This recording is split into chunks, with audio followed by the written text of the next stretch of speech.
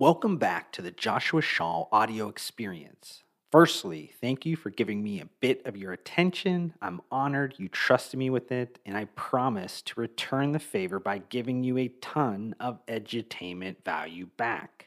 In my newest podcast episode, I'll offer up a shocking strategy that might just be the answer your CPG brand is looking for to stop the infinite scroll of distracted consumers. But before we get started, I would love if you took 45 seconds out of your day to leave a rating or review on whichever podcasting platform you're currently listening to.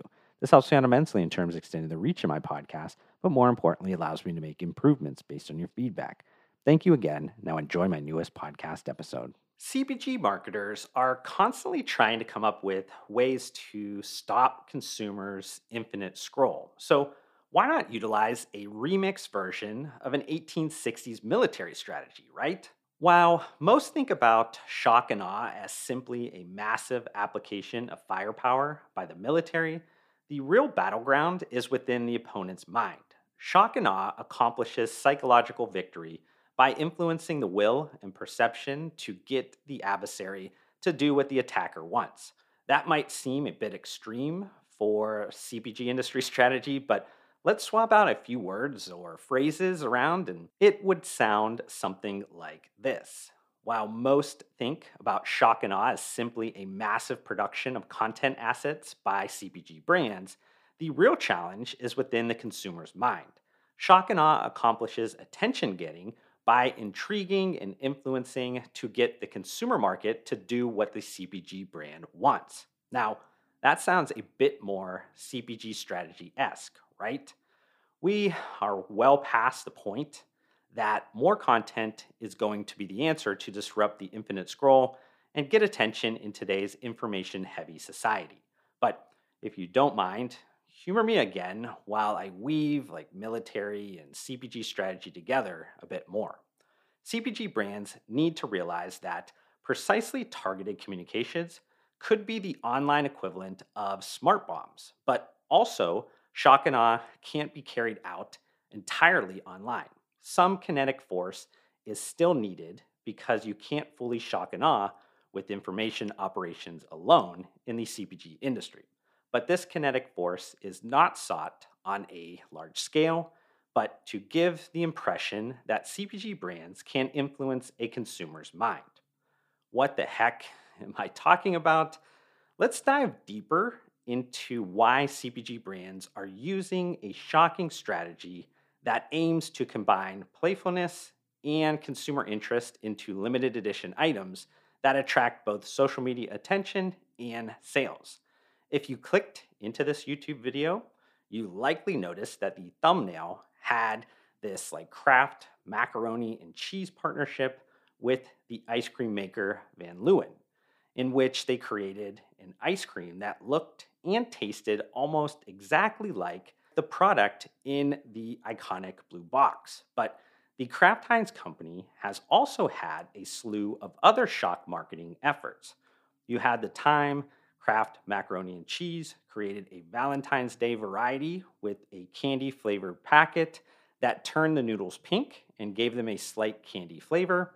Another Kraft Heinz owned macaroni and cheese brand, Velveeta, also had a collection of recent efforts, from the Veltini mix kit that was made with cheese sauce infused vodka and garnished with shell pasta to the very recent partnership with an award-winning chocolate maker to create cheese-filled white chocolate truffles.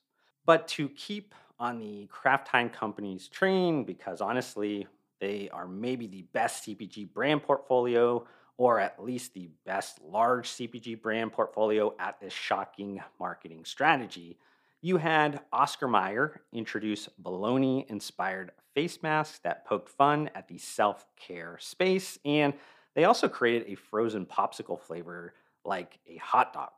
But you also had an under-the-radar effort, like when they created a new type of Napa Valley wine that drew some of its flavor from Dijon mustard brand Grey Poupon.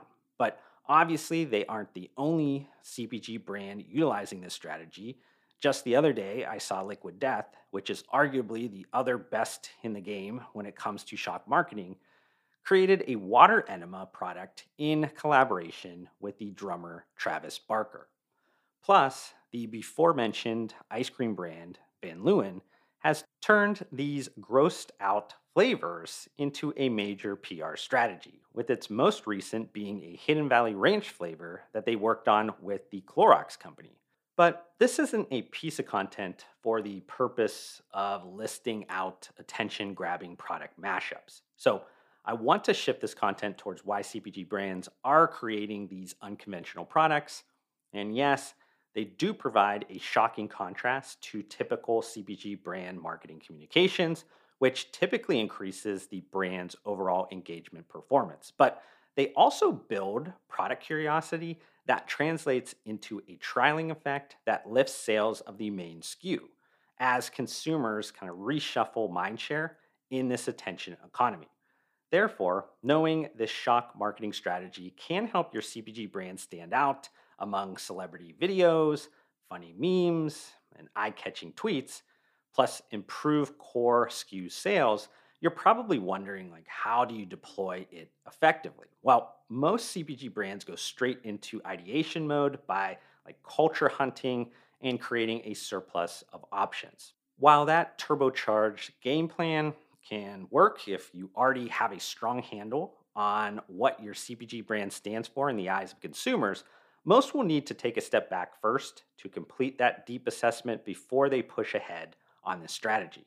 Once you know what's in your CPG brand's DNA and what compelling value it brings to consumers' lives, you can focus in on product mashups or like unconventional collaborations that align with it. That alignment step I just mentioned is very important. And since I talked about the Kraft Heinz company a lot earlier, there's a great lesson if you picked up on the nuance. Talked about like two of their macaroni and cheese brands, Kraft and Velveeta. So on the Kraft mac and cheese brand, the ideas were aligned with the brand's comfort food positioning. Yet on the Velveeta ideas, they were geared towards affordable luxuries, right? The next very like important step when you are deploying any of these unconventional LTO products is that you ensure the manufacturing quality meets your high standards. That aspect far outweighs the traditional metrics like profitability because these are marketing or branding levers, even if they are offered for sale in a very limited quantity. Now, don't get that twisted. That I said that it's okay for you to like lose your ass deploying a shock marketing strategy, but poor quality can impact your overall brand impression negatively. And then on the flip side, great experiences can leave the consumer falling more in love with your CPG brand. Moreover, you want to seek out deep strategic ideas that potentially grow brand affinity instead of doing like quick things to feel cool in the moment. So don't fall into the trap of speed, shortcuts, and chasing fatty trends that pander to a small group of consumers. And I kind of want to leave you guys with this quick final point.